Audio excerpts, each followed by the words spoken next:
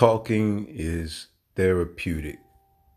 I recall where I had a lot of stress internalized.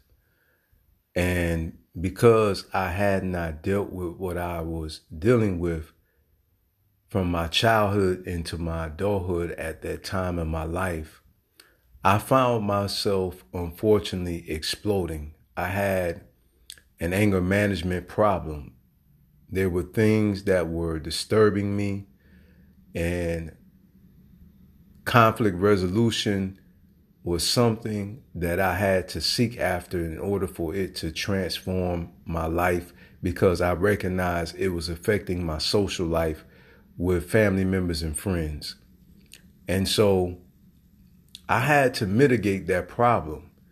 And when I was honest with myself and I confronted the way that I handled things was certainly inappropriate, my life began to take a turn for the better.